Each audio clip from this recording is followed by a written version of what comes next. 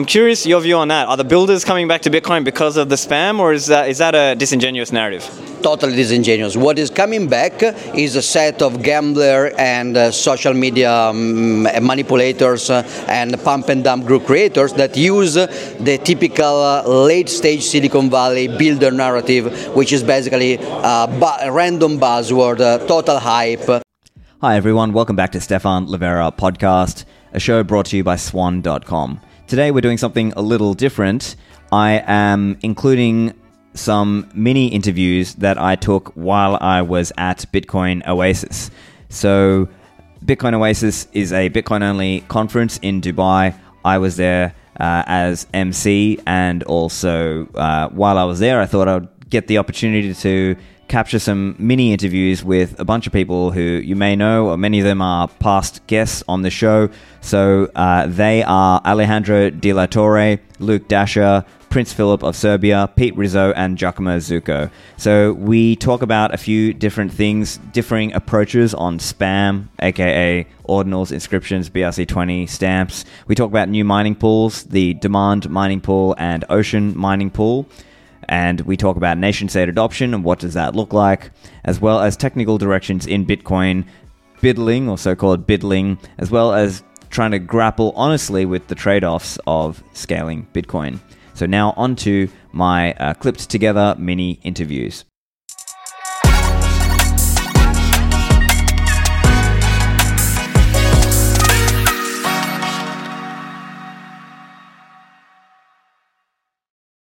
Hi guys, we are here at Bitcoin Oasis in Dubai. I'm here with Alejandro de la Torre. He is the CEO of Demand Pool, a new Bitcoin mining pool. He's also done a lot of things previously in Bitcoin, long history with Bitcoin mining. But let's first hear a little bit from you about what it's been like setting up your own new mining pool with Demand.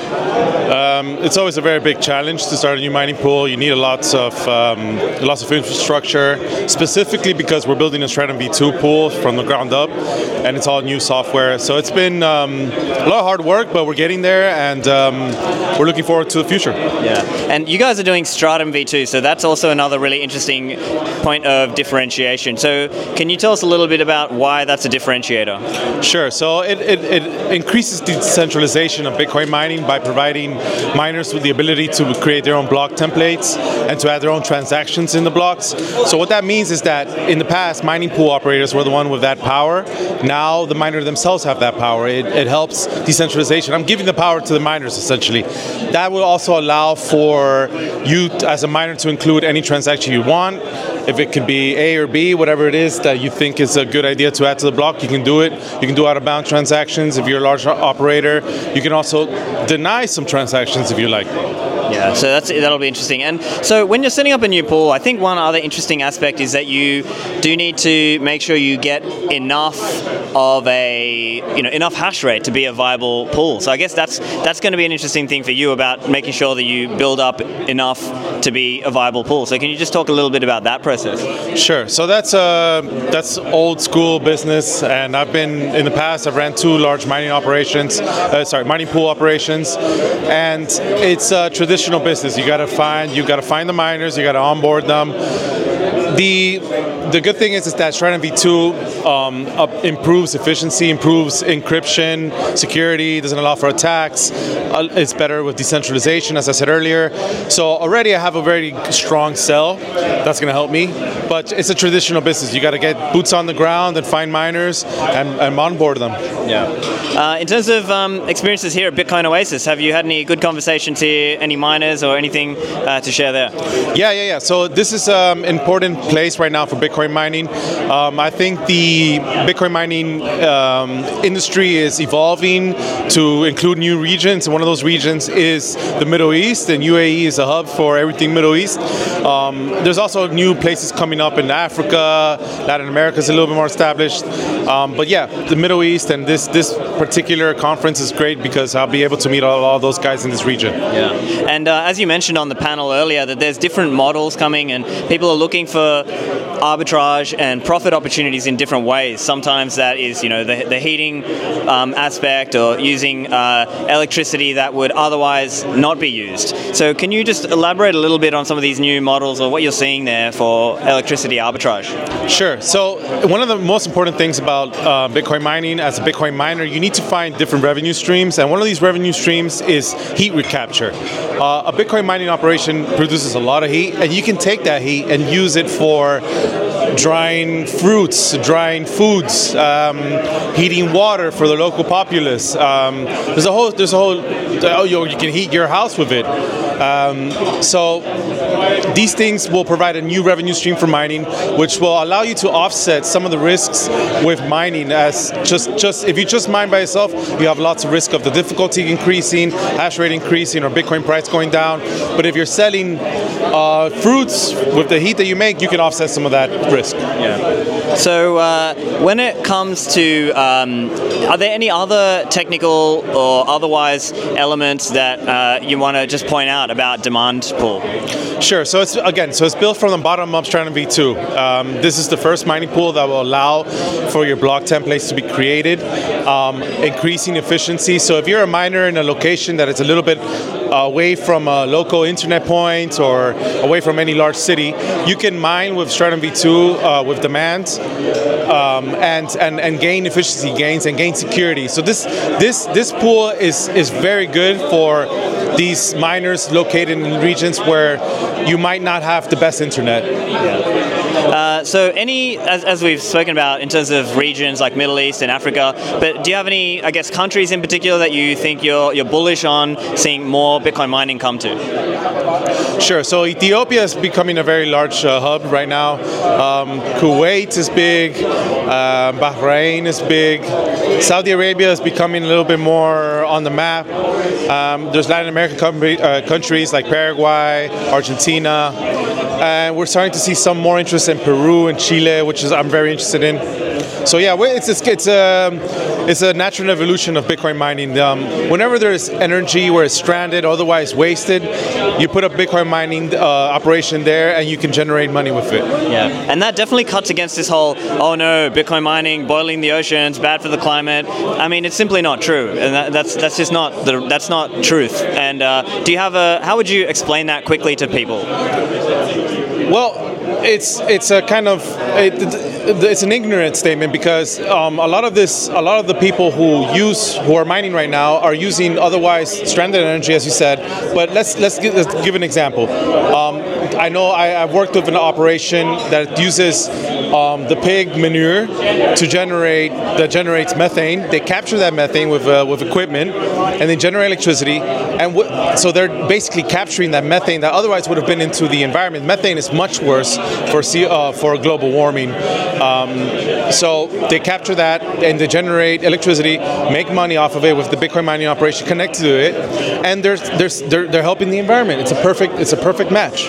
Yeah, and I mean, even for me, I think the global warming stuff is a scam personally, but even from their own perspective, it doesn't even make sense, right? Yeah. So but anyway, let's finish it there. Where can people find you online? Yeah, you can find me on Twitter, BitEntrepreneur, and the pool is demand_pool. You can also find me on LinkedIn, Alejandro de la Torre. Hi everyone, I'm here now at Bitcoin Oasis with Luke Dashjr. He is CTO, and I believe you are chairman of Ocean Mining, right? Correct. Right? Yeah. Okay, great. So, look, I think the question on a lot of people's minds will be how you're thinking about the spam question. So maybe you want to just define for people, because some people have this mindset many people have the mindset that, okay, Bitcoin is permissionless, and it's kind of difficult to non-arbitrarily define spam. But I believe you have a different view. How would you define spam on the chain? Using Bitcoin, I would agree, is permissionless, but attacking Bitcoin is quite different. Spam is generally and broadly defined as anything that people have not consented to participate in or don't want to participate in, but they're being forced to against their will. And so everybody who's adopted Bitcoin has agreed to this monetary use case in financial transactions, even to an extent smart contracts. But nobody has, not nobody, but everybody has not all agreed to storing other data, processing altcoin stuff that's not even part of Bitcoin, like the ordinals and inscriptions. And so the fact that there is not this unanimous support for these things means that they are spam. I see. And so I guess in a sense it's like almost like a opt-in social contract kind of argument you're making here, that basically if you're using Bitcoin, you've agreed to the monetary uses, and arguably even if it's a monetary use that you disagree with, right? If it's like terrorism or things like that, you would say technically everyone's opted in for that, but not for the spam of the inscriptions, etc. Right. I see. And it's possible to put these things on a new blockchain that is even tied into Bitcoin, and people can opt into that. So, but the only reason to be putting it on Bitcoin's main blockchain is if the intention is to attack Bitcoin and force this on people who do not consent. I see. And so I think the other question a lot of people will have is the viability of actually filtering it out, because a lot of people, as I'm sure you've seen, that people share that meme, the information theory, etc., or that if you try to stop them in one way, that the spammers will basically find another way to get their spam included, as arbitrary file inclusion into the taproot, the witness component, or in the case of stamps or BRC20, it's just into the UTXO set. So could you just comment a little bit on how you believe it's viable to even stop the spam? First, you have to understand that ultimately it is possible to do a soft fork that maybe not completely eliminates it, but makes it much more expensive to the point where ordinary transactions can compete. But you don't even have to get that far. There's several stages before that with the spam filtration, which can all individually be effective and have been effective for the last decade plus, which Bitcoin has been using them. They just need there just happens to be a bug that was introduced at the same time as, but not by Taproot, that these inscriptions are using to bypass the existing filters. So I guess I partially agree and partially disagree, and I'm curious to hear where you disagree. So I agree that it's spam.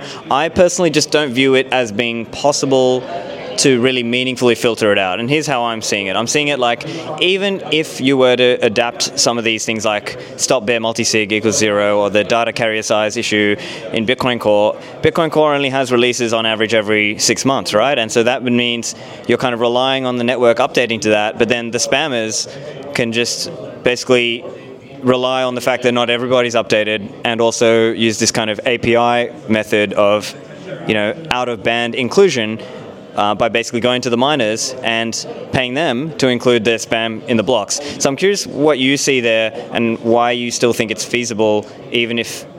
Okay, I guess let me put the question this way. How many nodes do you think would need to update to using, let's say, NOTs or some kind of filtering version at the mempool layer before filtering could be realistically stopped or at least massively lowered? It's to a large extent on the miners to do with the spam filtering. Once the nodes upgrade, it gradually will make it harder and harder to get the transactions to the miners. And when you say that miners can just bypass the nodes, that's technically true, but at that point we're dealing with hostile miners, and what percent of the network are these hostile miners? And then it's a completely different problem from just spam. It's an existential threat. So in one reading of Bitcoin, it could be also seen that it's like it takes two to tango, right? The spammers are there providing a monetary incentive, but a lot of the miners are maybe not as aligned with, let's say, you and I on the monetary view of Bitcoin, and they see it as more like just, hey, we're just a bunch of profit maximalists here, and we'll just take whatever people give us. And I guess the way I'm seeing it is it's more going to become like a stalemate where, let's say, those of us who believe in the monetary use of Bitcoin are not going to be able to enforce what we want onto the miners, and they're just going to say, screw you, I'm going to take spammer money, whether it's on-chain in the fee or whether it's out-of-band paid in a different way.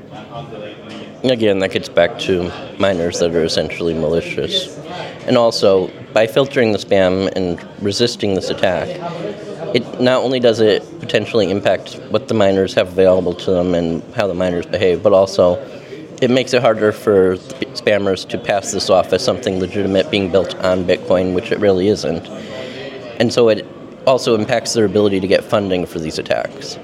I see, yeah, and so I guess that's maybe an aspect of criticism at the social layer, and I probably agree with you on the social layer aspect of it. I'm a bit more bearish on actually being able to stop them. But I'm curious as well. So let's hypothetically say, some of these changes were made. We did node mempool level filtering, but not consensus level filtering.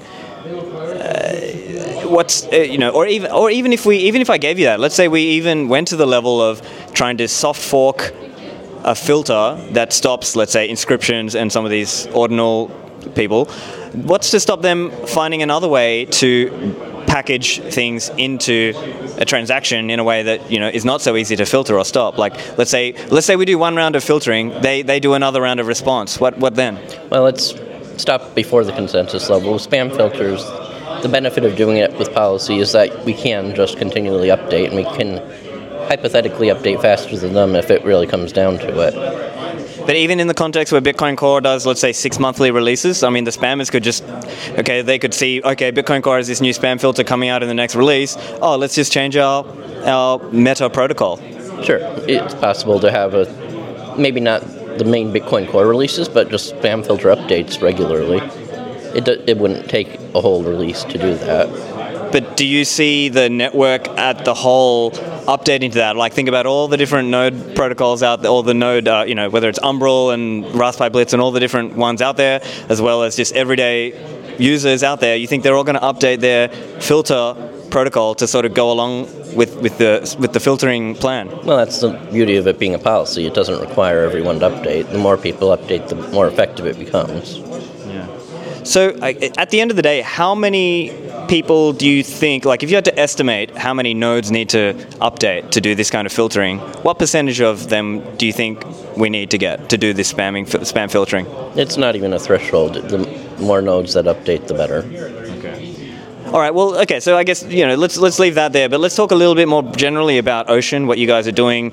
Any updates there on Stratum v2? No significant updates yet. Okay. We don't want to prematurely say we're going to have it in 2 weeks and then something comes up and it's not ready in 2 weeks, Yeah, fair enough. And so on any other question or any other points you want to share around, this is an interesting point for discussion. I've seen some people say that, and I believe it might have been Mechanic actually, but some people were saying that the amount you get based on the amount of hash rate you're contributing with other pools is not as much as what you're getting if you're mining with Ocean. Can you explain why that might be? The FPPS payout system is based on the average of rewards and fees in all the miners' blocks, which tends to be lower than a pool that's like Ocean and doesn't have huge fees. I see. Yeah. Okay. And so I guess it just comes down to, so basically you're saying it comes down to the way the mining payout structure is done, that actually there are some miners who are finding that they're getting more using Ocean even with let's say filtering out spam transactions. Right. The spam transactions really make a very small difference, maybe 0.2%, and just not having a fee counters that. But because of the FPPS overheads, it's just been shocking how much difference miners are telling us they're making so much more on Ocean. Yeah, interesting. And I'm also curious as well, when it comes to spam, I guess I've seen different arguments on why it's bad. So some people say, well, it's adding to the growth in the UTXO set, and that, especially BRC20 and stamps have really contributed to the growth in the UTXO set, but not as much, let's say, the vanilla ordinals and inscriptions. But others say maybe the impact is more that it's prematurely pricing out monetary users, right? Because the BRC20 people are so high time preference, they spend so much to get into the next block because they want to do the mint, that it prices out self-custodial users. From your perspective, what do you see as like what are the big objections you have against the spam in terms of what it means for monetary, Bitcoin adoption? I guess there's several things. The biggest one with blockchain growth in general has always been that it makes it harder for people to run nodes, and things like stamps that pollute the UTXO set in addition are especially bad in that regard. Yeah. But I would say the node aspect, it doesn't seem to have bloated the the blockchain growth that much, but it has seemed to have bloated the UTXO set a lot, at least in terms of, last I checked, the chain size is about 620 gigabytes, and, hard drive space is not that expensive nowadays, but it seems to me the UTXO set growth is maybe a little bit more of a issue. But I know you're also a known small block guy as well. Do you want to respond to any of that? The hard drive space has never been the concern for blockchain size. It's really just the processing time to do an initial sync for a new node. And that the blockchain currently is growing much faster than the technology has been improving to keep up with it. Yeah, I see. And so when it comes to Ocean, are you seeing, because you're offering, as I believe there's 3 main templates you're currently offering for people, do you want to comment a little bit on what the adoption has been like with those 3 templates? Like what are you seeing there? Almost everyone is sticking to the Ocean recommended template, the default. Okay. Great. Okay, so any other things you want to mention about Ocean and Bitcoin mining, just while we're here? Our hash rate's growing. Hopefully it'll be enough for a block a day soon. Great. Well, okay. Well, we'll leave it there. We'll just leave it. Where can listeners or anyone watching find you guys out if they want to find more info? We're on Twitter as ocean_mining, and the website for the pool is ocean.xyz. Fantastic. Thanks, Luke. Back to the show in a moment. The lead sponsor of this show is Swan.com, a leading Bitcoin-only financial services brand. This is an amazing way to get started with Bitcoin. You can send in your dirty fiat using ACH or Wire and then start buying Bitcoin that way. Now, you can do that either with a smash buy, just purchase a lump sum, or you can set up an automated savings plan or a Bitcoin savings plan. So it's common for many people. They might start out with a lump sum and then proceed to using an automated recurring savings plan or Bitcoin purchase plan. That also can help you deal with the volatility. Now, for those of you who are buying larger amounts of Bitcoin, let's say over $100,000 worth of Bitcoin, check out Swan Private over at swanprivate.com. Swan Private will provide you a concierge level service, and this is a great way for those of you who want some additional guidance. If you want additional support for other kinds of account types, whether that's retirement accounts or trust accounts or business and corporate accounts, Swan Private can help you there.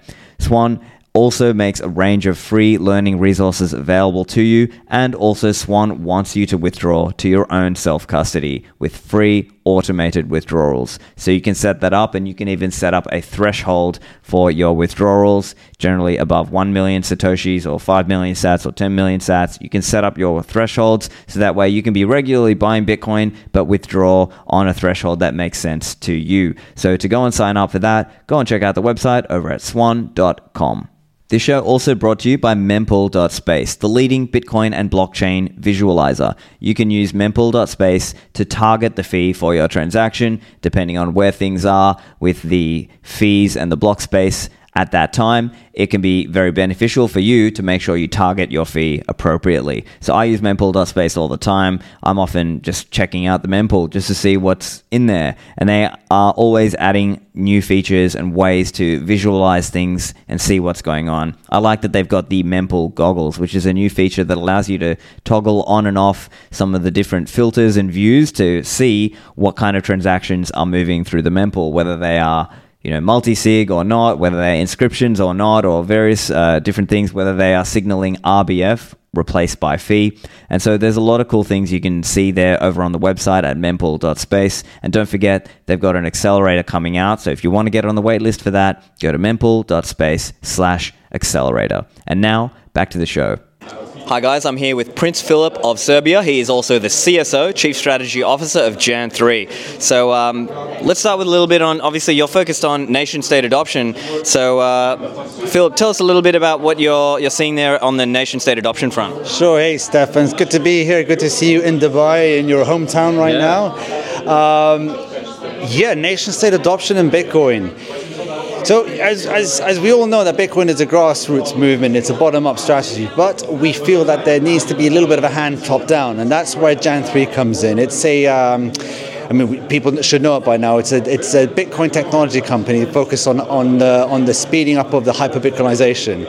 And we are out there trying to speak to politicians, leaders, individuals, anyone who has access to policymakers, to local authorities about any form of Bitcoin adoption, whether it is trying to tell them about the benefits of using it as legal tender, to constructing some sort of Bitcoin bond, or merely just helping them to improve about the regulations and understanding the difference between Bitcoin and crypto, for example. Bitcoin adoption is going to be done in so many shapes and forms. I personally think that one of the biggest ways it's going to be done in the next few years is going to be through mining. I think that that countries, as countries realize that they have energy resources, that energy can then be turned into money, and I think a lot of people are going to be orange-pilled on the whole fact that Bitcoin is not just a monetary revolution, but an energy revolution as well. And that drive for the need for more energy is actually going to make our energy situation globally a much better place. And so, yeah, I think there's going to be some exciting news in the next couple of years. I don't know where exactly it's going to come from, but we've had some exciting meetings. Samson and Ben, who's our new CEO, not new anymore, he's been around for a year now, our COO, they were in Suriname meeting with the president. If you don't know where Suriname is, it's in northern South America. And it's not a massive country, like 500,000 people, but they are financially in a bad position. Inflation's in the double digits, maybe 50-60%, but they're energy rich. They found some oil recently, and of course the oil vultures are there surrounding them. And we want to advise them that strategies of ways of retaining their sovereignty, and also maybe that they can allocate maybe 1% or 2% of their reserves, central bank reserves, into Bitcoin. Also, we're in conversations with Montenegro, with the Prime Minister of Montenegro, who's a friend, and he's into crypto. He's not fully orange-pilled yet, but he understands, he gets it. And we talked last June. We had a meeting with him, and we talked about loads of different things, from a community like a Bitcoin beach, to putting to buying Bitcoin on their reserves, to mining it.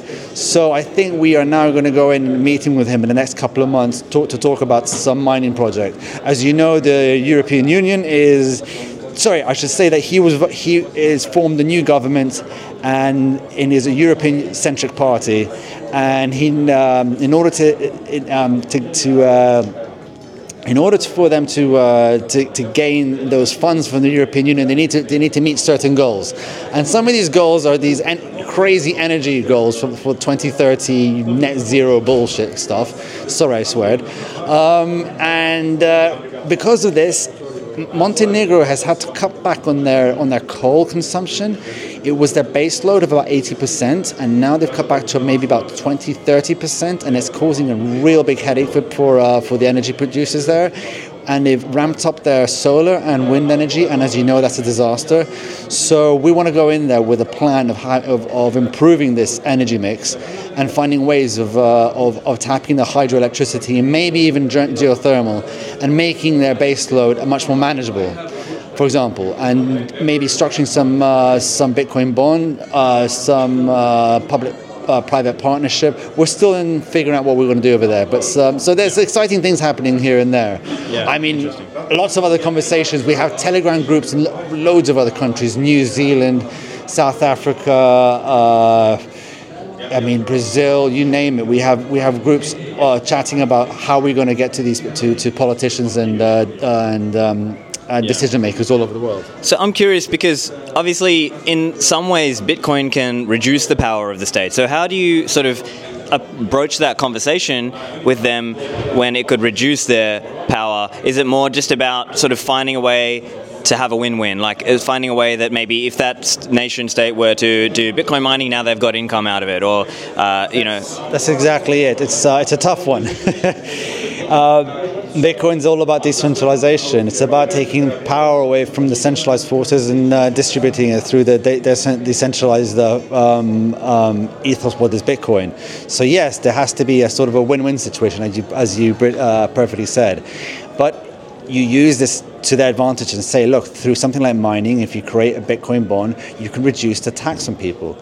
You can find ways of putting money back into the economy without having to raise one tax, or having to print any more money or go into debt. It's beautiful. There's many things that you can be done on Bitcoin that will benefit people and benefit the politicians. Yeah. So let's chat a bit about Aqua. I know this is a new wallet that you guys put out, and you can sort of, as I understand it, you can have Bitcoin on chain. You can also have LBTC with self-custody, and then it's also got swaps built into it. So it has Tether, but across multiple chains. It has Liquid Tether and also Ethereum Tether and Tron Tether, and also it has a swap infrastructure for Lightning.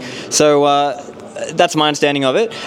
Go on. Apart from that, it's just the ability to be able to transfer out into ECR20 and Tron. ERC20, yeah. So when you transfer in, you can use that, but we'll hold it on Bitcoin, on Liquid. On Liquid, yeah. We don't hold those tokens. We just have we use side swap to be able to do that swap. Yeah. To be clear, it's kind of like keeping the balance in LBTC or in USDT, but using a swap service to kind of swap in and out if you need that service. So I'm curious, what your hope is there. I know you are really trying for LATAM adoption there. Yes. So Latin America is primed for Bitcoin adoption. Latin America, when I was in Argentina in November 2022, I saw that they really need to use the US dollar, and they like to have exposure to the US dollar because their peso had horrible inflation. When I was there, it wasn't as bad as it was recently, but it was definitely double digits. And everyone wants dollar exposure to some extent. And this is not just in Latin America, but most Latin American countries. So we Samson saw the gap that there's no wallet out there that is predominantly Bitcoin-centric with USDT on Liquid that allows people to have their savings account in Bitcoin, but also their spending account in USDT on Liquid, but also Bitcoin on Liquid and Lightning. So it's trying to fill that gap that where people want the dollar exposure, but also that savings account, and they can go between in and out of one or the other. And you can use that. I mean, I'm a maxi, right? I'm a Bitcoin maxi through and through, but I see the need of USDT Tether because it kind of is that gateway to Bitcoin adoption.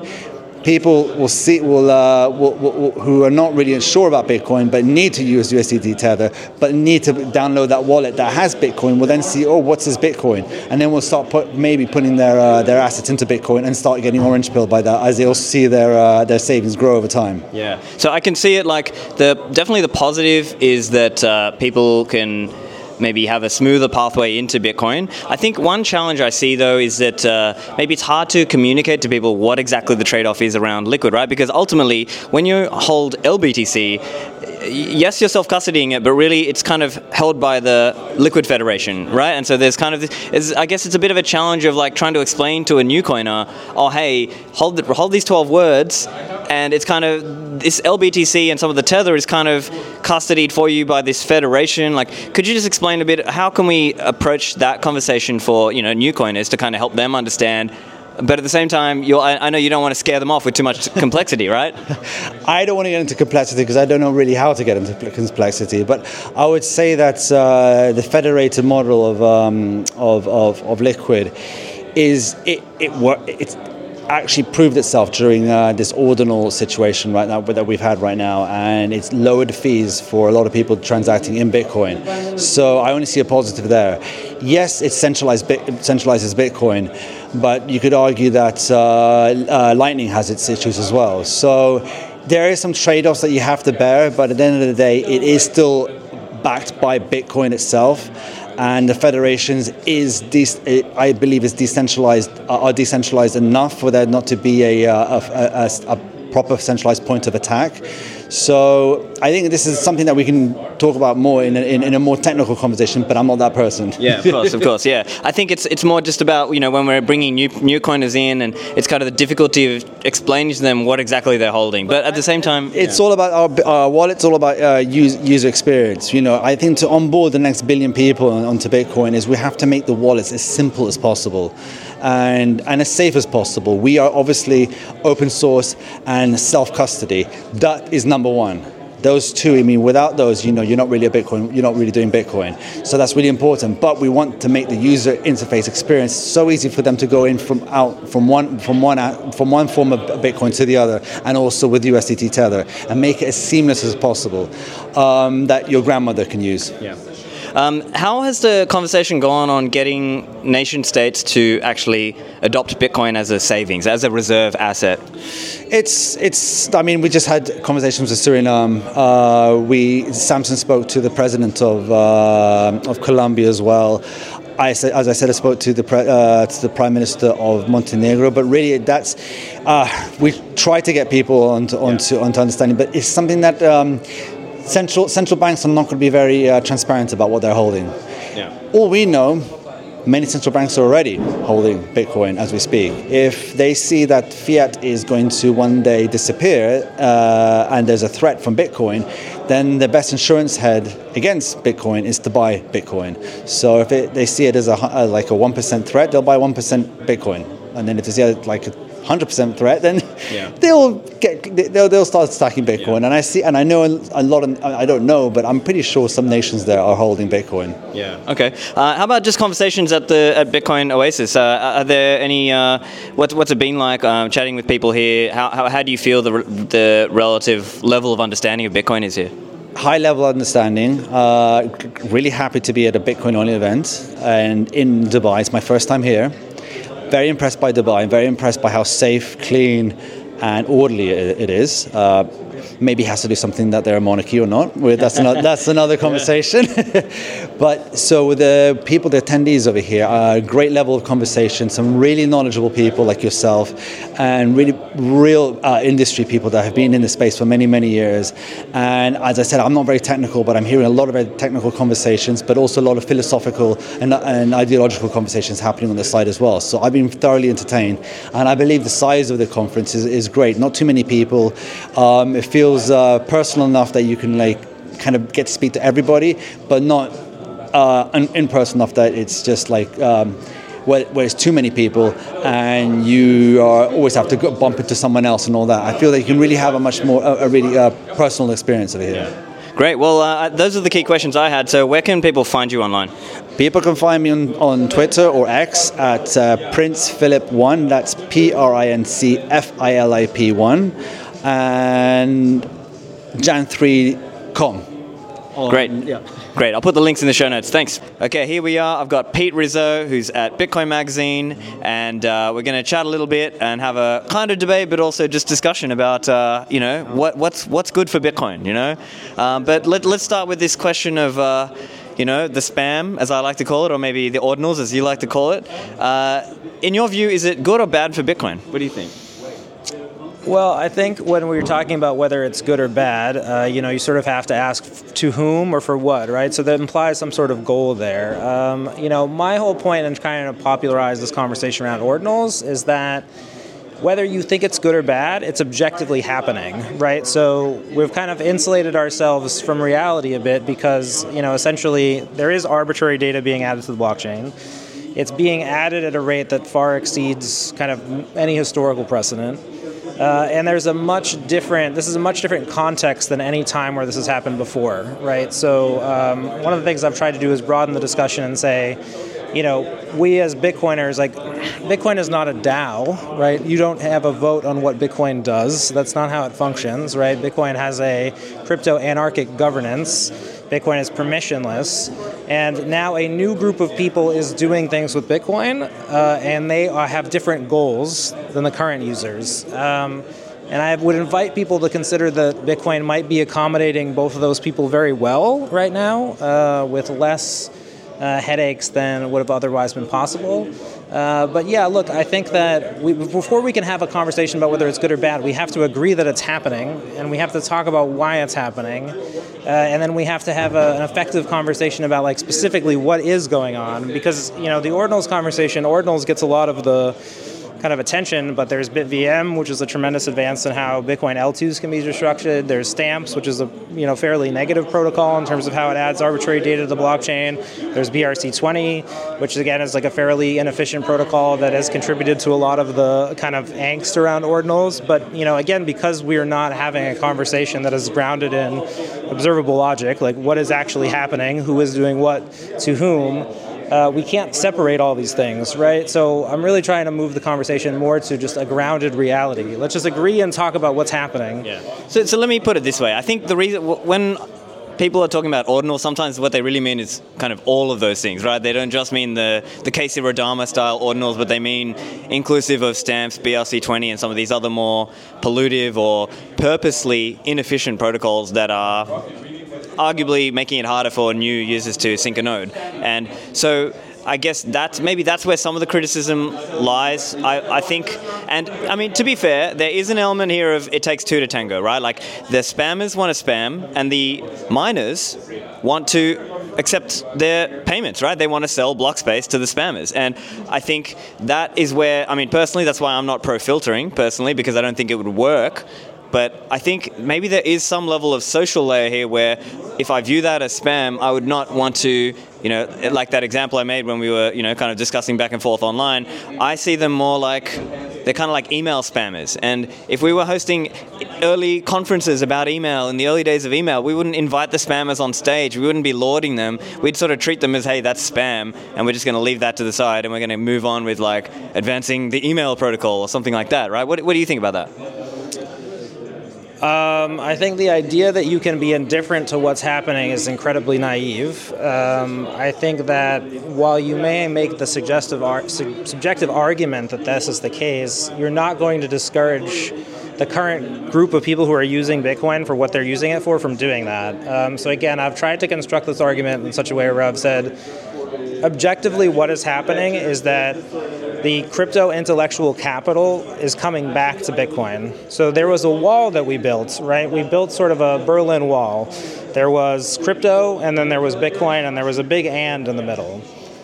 So I think what people have failed, because again, we've had a very insular conversation, there's a whole group of Ethereum developers, Solana developers who have looked at stuff like centralization with Lido, the move to proof of stake, and just sort of how that's led to a lot of centralization in Ethereum.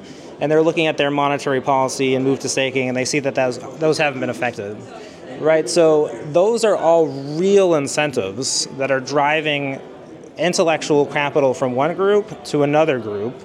And they are going to they want to start moving the things that they were working on to Bitcoin, right? And so they're starting that by doing what you would expect them to do, which is they're bringing their existing ideas and they're moving them over to Bitcoin to see if they're possible. And so, my question really is how I would flip that back is, okay, why should we stop that migration? Like, what is inherently negative about that? Because in order to think that that's negative, you have to think that this whole group of people can't solve any problems for us.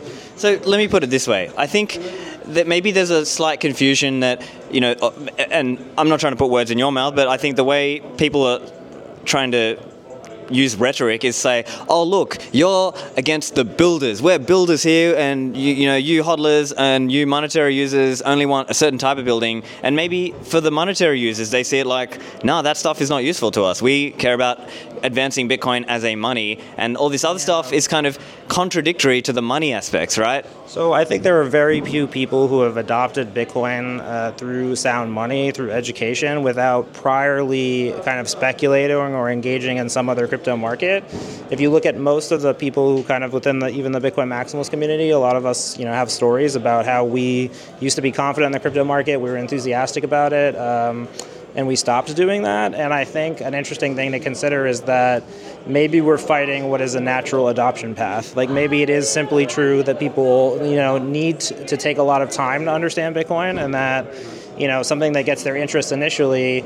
So I find it weird that the people who argue for like the sound money kind of like, okay, Bitcoin changes incentives kind of rhetoric don't apply this to, okay, well, obviously, if that's true, and I believe that's true, then over time, Bitcoin aligns everyone's incentives. Then we're simply dealing with a group of people who right now aren't as aligned, but eventually will be aligned. So if they come and they build a lot of things that aren't useful, but they're not adding transactions or bringing capital to the crypto apparatus, which we agree is negative. I'll give you a simple example. Tether is widely seen very positively in the Bitcoin ecosystem when it, as a blockchain, net reduces the amount of transactions that occur on Bitcoin. So Tether moves the US dollar to a Bitcoin-type decentralized payment rail, and because it offers that stability, it reduces transaction demand for Bitcoin. There's a group of users who would otherwise use Bitcoin that use Tether. But we seem to think that that's positive. And then I think what's interesting about, especially when you get to ordinals and BitVM, it's like these are schemes that are actually net reducing the number of transactions on things like Ethereum and Solana that we have kind of, set ourselves up as adversarial against. And they're bringing that net activity to Bitcoin. And I think it's really interesting that we find one of those positive and one of those negative, because when I describe them as such, it would seem to me that the one that is bringing net demand to Bitcoin and reducing the demand from things that have been destructive, to our advancing of the technology, why we can't celebrate that, so I don't know, that's my perspective on that. Yeah. I mean, I guess let me try to resolve a contradiction, I guess. Again, it depends on your own view. Some people actually do view Tether as, you shouldn't promote that, or I know others at Bitcoin Magazine are sort of critical of stablecoins, let's say, and so maybe from their perspective, Tether is a downside too. But I mean, personally, I see it as I don't promote stablecoins. I understand why people use them though, and I think it's just, it's kind of like, yeah, they're gonna do what they're gonna do. I can't stop them. But I think the difference for me is more like I wouldn't promote ordinals. I wouldn't invest in ordinals. I wouldn't, or spam, as I would rather call it. So I think there is a difference there, right? Between, let me ask you a question about spam. Okay, so it recently came out that Peter Todd went to Guatemala and he helped the judicial committee of that country certify an election on Bitcoin. So this is a non-monetary use case of Bitcoin that clearly has positive implications, and it seems to have a product market fit. So that also added arbitrary data to the blockchain. So is that an attack on Bitcoin in your view? That's a good question. And I think the way I see it, there's also kind of the element of it matters if they're using efficient ways of, using the chain, right? Like Peter Todd and some of the other guys who are using those things are at least doing it in more chain efficient ways. Whereas, like, to me, the BRC20 and stamps is the more objectionable aspect, where they are quite literally doing it in in a purposely or let's say, in the case of stamps, I would argue it's intentionally being done in a destructive way, right? And whereas maybe with BRC20, it was maybe just done in a very, let's say, inefficient, but not necessarily intentionally malicious way, right? I think probably fair to say. I think that goes back to the point that I've tried to make, is that I think Casey Rodarmar has found himself with few defenders, and I think that's really sad, because I think if you look at the topology of the kind of new things that are coming to the Bitcoin network, Ordinals is as a protocol, and again, this is where I think, my interest lies, is in the protocol. It's constructed in a really thoughtful way, and it's a interesting critique, right? Like, it has a lot of argumentation built into it, but I think we've allowed ourselves to not have that discussion. Like, we haven't had a really authentic discussion about like what it is he has achieved, but I think the other sociological groups, the crypto people, they've had a really robust conversation about it, and their view is essentially, that he's unlocked a new design space for them. And I think this just all goes back to, we have to have authentic conversations about what is good and bad. Because like Luke would essentially come to the conclusion, and I asked him this over the weekend, he said, I said, do you view the Guatemalan elections, as spam? And he said, yes, it's arbitrary data on the blockchain, therefore it's spam. Okay. So again, this is incredibly subjective stuff. And this is why I keep trying to frame the conversation of, look, this is happening. I'm not responsible for it. I'm not doing it. I'm not buying or selling ordinals on a daily basis. I can't stop that activity. We've looked as a community at the number of ways that this can be stopped. A lot of them seem like they're much worse, right? They're cutting off your nose to spite your face.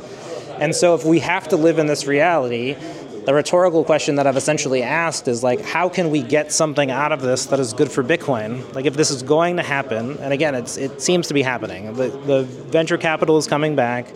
People are building things on Bitcoin. I agree. I don't think a lot of the things that they're going to build are going to be useful. But if we're not having a dialogue with this group, how do we achieve anything? Yeah.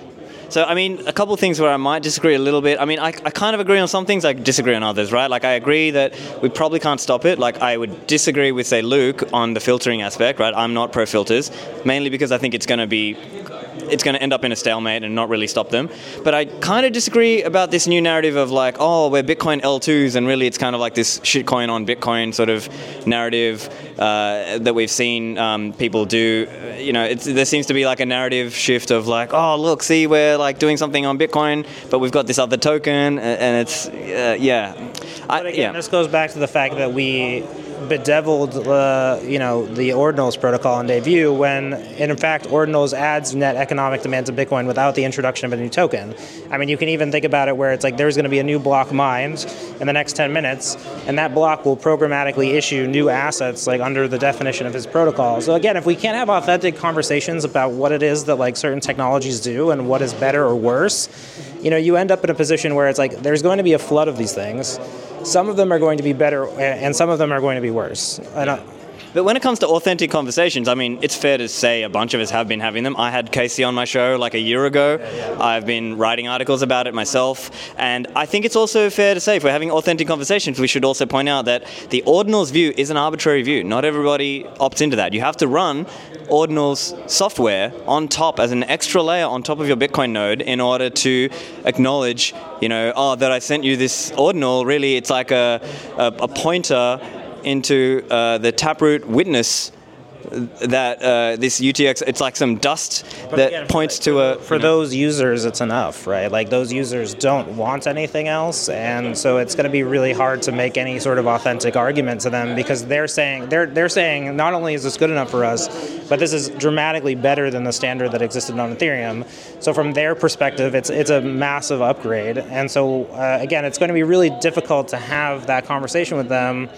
Because, again, these are, a lot of them are VC-funded entities. They're for-profit companies. They have existing business models, existing users, and it's a whole group of community of people. But, again, what's the alternative? Do you want them to never use Bitcoin? Like, you want them to accept Bitcoin on your terms only? Like, that's the terms of engagement here. I really don't understand this idea that Bitcoin is under attack or like is on the bridge of failing, or that like we the users have to do something about it. But I mean, to be clear, I'm not viewing it as like a showstopper issue. I'm seeing it as like a nuisance level that we can't really stop kind of thing that is slightly negative for Bitcoin, but it's not going to stop us overall. And it's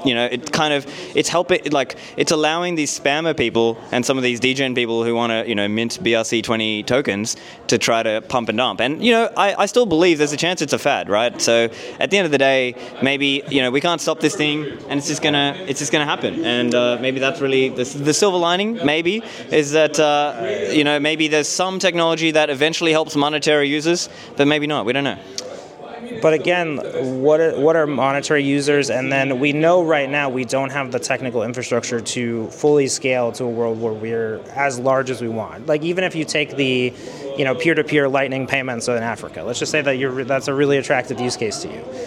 You have to accept that we don't currently have the net infrastructure to accommodate, like, let's just say every transaction that was taking place in Africa can't take place on the, maybe you disagree, on the Lightning infrastructure and Bitcoin infrastructure. Oh, look, I mean, I think it's uncontroversial to say that Bitcoin, if you're talking on-chain and Lightning, probably doesn't support, it's probably supporting somewhere in the range of 10 to 100 million people, which is nowhere near 8 billion, right? I'll add one more thing. I just think a lot of these arguments, they're negativistic about people, right? I think that we have to be able to believe that people who are exposed to Bitcoin will ultimately adopt a value set that is aligned with Bitcoin, and I find the lack of optimism towards that really troubling, because again, we've spent a lot of time over the last few years talking about how Bitcoin aligns incentives, talking about how Bitcoin changes people's lives, and I think we're going to have to be patient with this group of people because again, look at the BitVM white paper. The first reference in that paper is to an Ethereum paper, right? There is a cross-pollination of ideas that has happened largely in the crypto space, and this intellectual capital.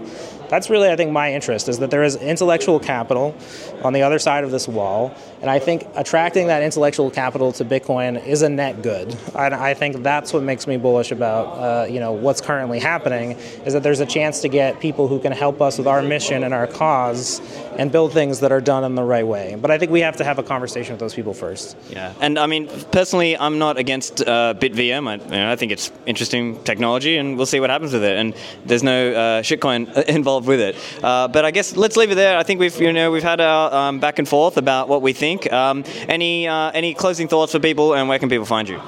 Pete Rizzo, Bitcoin historian on Twitter, or now X. But yeah, closing thoughts. I think we all would like Bitcoin to be certain things and reach a certain level of adoption. And I think we should just be open-minded in dealing with this new group of people. We should give them the benefit of the doubt and engage when they are being malicious and have authentic conversations with them. So. Yeah, that's my piece. Interesting. So, are they spammers, or should we accept these people? That leaves that's an interesting question. And yeah, I think you're right. We don't necessarily have a choice. So, thank you, Pete, for joining me. Back to the show in a moment. When it comes to securing our Bitcoin, we need hardware to secure it above certain amounts and thresholds. CoinKite.com is my favorite here. They make the cold card, which I've been using for years as part of various setups. It's a very versatile and secure device. It has multiple secure elements. It has NFC support, and you'll find it really easy to use with desktop wallets such as Sparrow Wallet. Now, notably, CoinKite are also coming out with a new device, and so the pre-orders for that will be shipping out soon. Keep an eye out for that. So that device is called the Cold Card Q, and that device actually has QR code support as well. So I'm really looking forward to getting my hands on that device and playing around with that. Thinking about Bitcoin, you need to really consider using hardware, and I believe dedicated hardware devices really make a lot of sense as opposed to using generic computing devices, because often generic computing devices are very difficult to secure, and that's why using hardware devices such as the Cold Card, or in the future the Cold Card Q, can make a lot of sense for securing our coins. So if you need to get some hardware for yourself, go to coinkite.com and use code Livera for a discount on your cold cards. And finally, nomadcapitalist.com. So with Bitcoin, as I record this now, Bitcoin's price is crossing above $46,000. If you're living in a high-tax Western country, you might not be getting that much for the amount of tax that you're paying. As many of you know, I left Australia. I felt locked in. I thought it's just not really a great deal here, where if you consider your options around the world, and Nomad Capitalist can help you strategize and do this, you can shift overseas and lower your taxes. Now, I'm in Dubai in the UAE, but for you, it doesn't have to necessarily be in the UAE. The experts over at Nomad Capitalist can help you craft a plan that's suitable for you and for your family. They have helped people achieve and get passports from dozens of different countries. They've helped people move to dozens of different countries or set up fiat bank accounts across dozens of countries. They have close to 100 countries in terms of connections and information, and helping you put those puzzle pieces together. So they can help you out with strategizing and implementing the plan to move overseas, and that could be from a tax perspective. It could be from a perspective of getting a Plan B residence or citizenship. And it could also just be that you want to gain additional access to investments in other countries. So there's all kinds of reasons that you might want to look at this. If you're interested in this, go and check it out over at nomadcapitalist.com/apply. And now, back to the show. Hey guys, I'm here with Giacomo Zucco. He is the director of Plan B Network, focused on Bitcoin education. He gave a talk earlier about Bitcoin as the digital gold standard, but I wanted to get some of your views on Bitcoin technology as well as spam. We should chat about the spam. I know you are a noted critic of the spam. Let's talk a little bit about that. I'm curious, how would you define spam on Bitcoin? The same way I would define it in every other software system, email, Twitter. Spam is an information in an information sharing system which is unwanted by the receiver. That's the definition. The definition doesn't include any cost. Spam is not free because, for example, a spam in telephone calls, they will invest money in a call center. Of course, the definition of spam is not that nobody finds utility in that, because the attacker, the spammer, will always find utility in that. So the only definition, it is unwanted by the user of the system that receives receive it. It could be a subset of users because maybe the Twitter bot, the X bots that are just pushing like naked women. Somebody could find it interesting. Right. Somebody else that just want to have a conversation may not. So that's spam because it's clear for the people sending the information that some of the users receiving it don't want it, but they do it anyway for many reasons. Reason could be disruption, so it could be the DDoS attack. Reasons could be commercial, so even if most people will hate it, a subset will have a conversion rate. Yeah. Or reason could be publicity via outrage or trolling or having fun, but that's spam and it has nothing unique to Bitcoin. It's a general problem in software because in software you can have a low cost of sending information and you can have reach a potential infinite number of users with sublinear cost. In Bitcoin, that's even more true. Some people say that's not true in Bitcoin because you pay fees. But in Bitcoin, you pay one single instance of block space once to one miner, and then you will have all future Bitcoin nodes downloading that data forever. Maybe not holding because maybe they could prune it, later, but they have to download it forever. So Bitcoin is, in a way, was deriving from anti-spam like Hashcash, but it's a perfect spam system right now because you can basically paying one single inch of it's more effective than the call center. Yeah. The call center you spend like 100K and you reach 1 million people by phone. In Bitcoin you pay $30 and you reach millions of Bitcoiners forever. Yeah. Now, I mean, I'm with you on that I believe some of it is spam, although I'm maybe not convinced that filtering will work. I think it kind of will end up like a stalemate. The reason I believe that is even if Bitcoin Core were to update some of the filters, Bitcoin Core has releases normally twice a year, and so then spammers can just change their protocol. They can change the meta protocol. They can be like, oh, look, we see Bitcoin Core is going to update their filter. We'll just change our approach.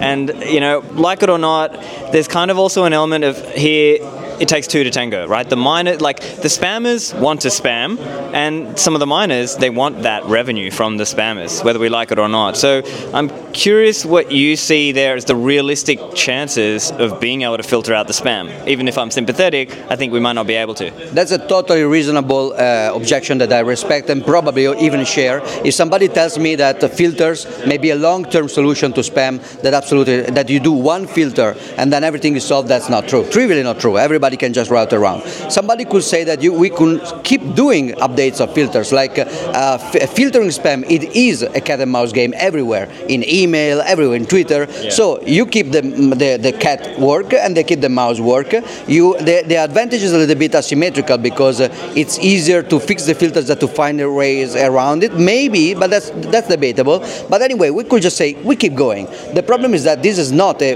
one-off silver bullet. That's a continuous struggle.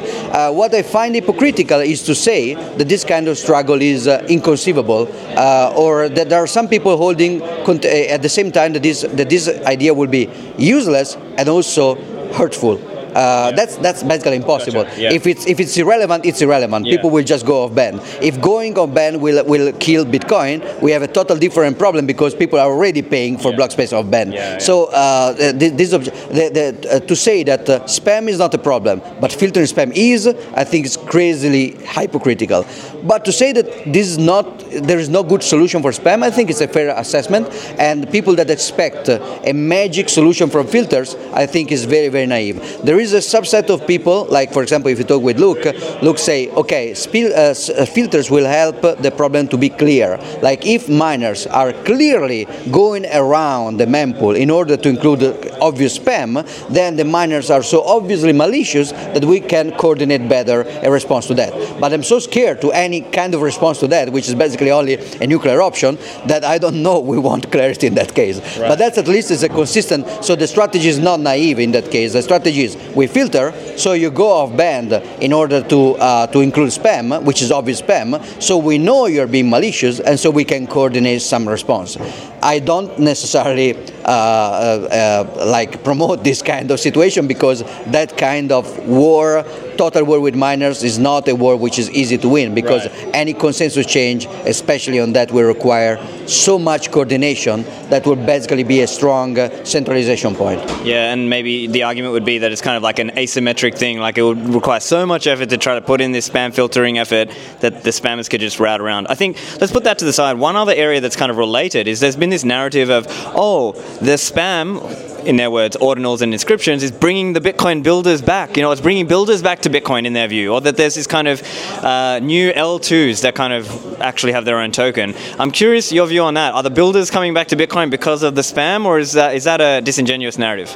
Totally disingenuous. What is coming back is a set of gambler and social media manipulators and pump and dump group creators that use the typical late-stage Silicon Valley builder narrative, which is basically a random buzzword, total hype, and there is this typical attitude which is you can build stuff that works, that require some initial work of design, which is very exciting because you create something new, and then a lot of tooling and documentation and testing, which is boring, and then on top of that incremental improvement in documentation and in tooling. This is super boring. Nobody wants to do that. Those are builders, but it's not exciting for anybody. Nobody would want to gamble on that. You cannot do a gamification of that. I mean, you can, but it's very hard. So Bitcoin is already at the stage in which we have Bitcoin. We mostly have to fix, document, like before we change the protocol, so many low-hanging fruits from the point of view of the non-consensus relevant tooling is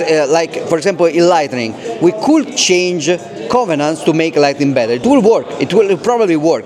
But before Lightning, we still have to go to Bolt 12 from Bolt 11 because Bolt 11 sucks. We still have to do a reasonable Lightning Network wallet that will, for example, give you a different risk management based on the amount that you have. A universal link where I can pay you and my wallet will decide if I want to pay off chain or create another challenge on the fly. All this tooling that nobody's building because everybody wants to be down in the stack because it feels more exciting. But we are not really bringing builders. Where at least if that was the case, if you have too many builders trying to go low level, that's bad because now we need to fix actually. So there is this delusion that so fixing Lightning with tooling is hard. So just let's do something completely new that magically will not need a lot of tooling. That's bullshit. Yeah. You will go back to square zero with drive chain, everything arcs. You will just go back to square zero and you will have to rebuild all the stack and all the boring stuff anyway. But in the case of ordinals, you are just attracting speculators. Like you are attracting the typical Silicon Valley bullshit VC narrative of some kind of buzzword with a lot of retail investors trying to. People have in mind the dot-com bubble. Yeah. They know that retail were making money out of some technological explosion. Yeah. And now they try to recreate that. So it's just narrative. Like there are the builders, there is the technology, but it's bullshit. And and you can see that because when somebody comes saying that ordinals are a novelty and innovation, you point out the 2012 Bitcoin Talk post where there was exactly the same, and they say, oh, I don't care. Yeah. Because it's not about innovation. It's all about the narrative, the hype. Yeah, right. I mean, in fairness, I believe Casey's BIP does point to that reference, that 2012. And I think it's also fair to say that at least Casey Rodama's work with ordinals and his version of inscriptions is less pollutive or less damaging than BRC20 and stamps. Probably fair to say that. But I guess let's focus on positive aspects, like what areas of real building are you excited about, nowadays in Bitcoin and Lightning and the ecosystem? So Lightning as the most exciting part. Again, exciting doesn't mean important. You can have important stuff that are not exciting at all. Yeah. But exciting for me right now is async payment, asynchronous reception of payment. Like Breeze is working about that a lot, and other wallets. Again, Breeze, Roy, is working with other people, including John Carvalho and some Blockstream people, on a standard for LSP. LSP spec is very important because it's basically accepting that the Lightning Network is a two-tier system. That is not new in Bitcoin. Like Bitcoin base layer is a two-tier system.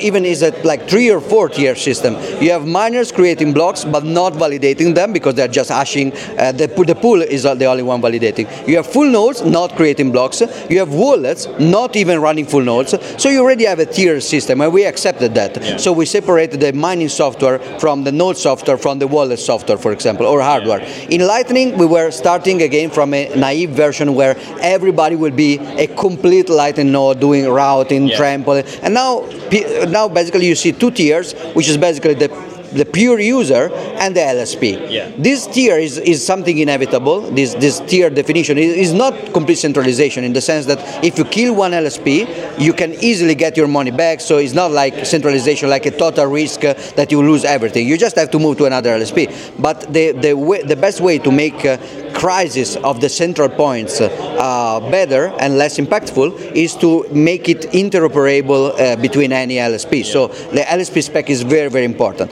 Then there is RGB that I know that overlaps a lot with the shitcoin war, so I'm very cautious about that. But I see that as exciting about a possible way to scale Bitcoin in the future, a far future, because we need a two-way peg, which we don't have a clue how to do.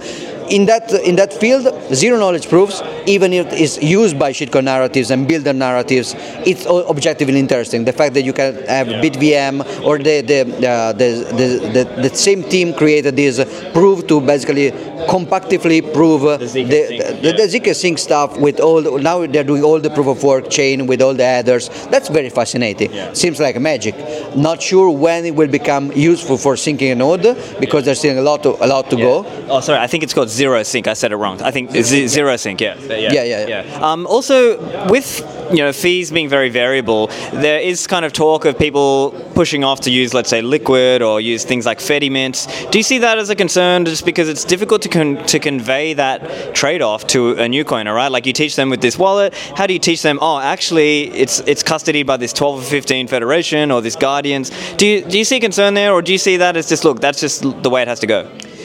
So there is like a rational answer and a motivational answer. Rational answer is it will always be a spectrum. Like you have full custody, like what Alfine was thinking. Yeah, Alfine said Bitcoin banks, which doesn't mean ATF. Bitcoin banks in Alfine's mind were darknet entities, like pseudonymous entities without KYC or anything, and they can exist because darknet markets, they do exist. They are custodial, or like fiduciary mixers, they do exist. Sometimes they rug pull or they get closed, but they do exist and they do work for a while with reputation and with risk, of course. So there is Bitcoin banks on one side, there is on-chain Bitcoin where your security is very strong and goes up exponentially with time. In between, you have a lot of compromises. Like the Lightning channel, typical Dria-Poon Lightning channel, is a little bit less than a full on-chain because it's still trustless, but if the on-chain wallet has a security that goes up exponentially with time, in your Dria-Poon channel, security will go down with time because you have to stay there with the watchtower to watch the chain. You can have the adversary could collude with miners for just a while to stop you from sending the punishment. So it's a little bit less secure. Then you go down and you have something like ARC. The ARC system is a system in which you can get your money back, but if you don't connect every 2 weeks, for example, the ARC provider can take it all, and eventually it will.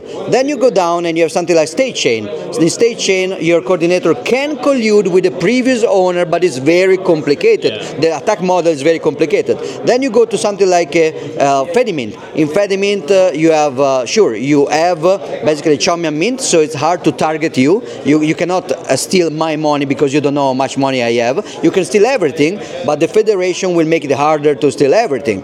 And then you can go down to something like a single Chaumian Mint, like Cashew, for example, which you have Cashew, then you have basically, the full Bitcoin bank like Alfine. If you put a Chaumian Mint on top of that, it's better, that's Cashew. If you put a federation, that's better, that's basically Fedimint. If you put a side chain kind of full reserve proof, that's Liquid, basically. And if you go even beyond, that's a state chain, and then you can go to an ARC and then to a channel. So you have this spectrum. The motivational answer is we should always push in this direction rhetorically because people will already gravitate to the simple direction anyway instinctively. So we should not teach, for your use case, just use custody.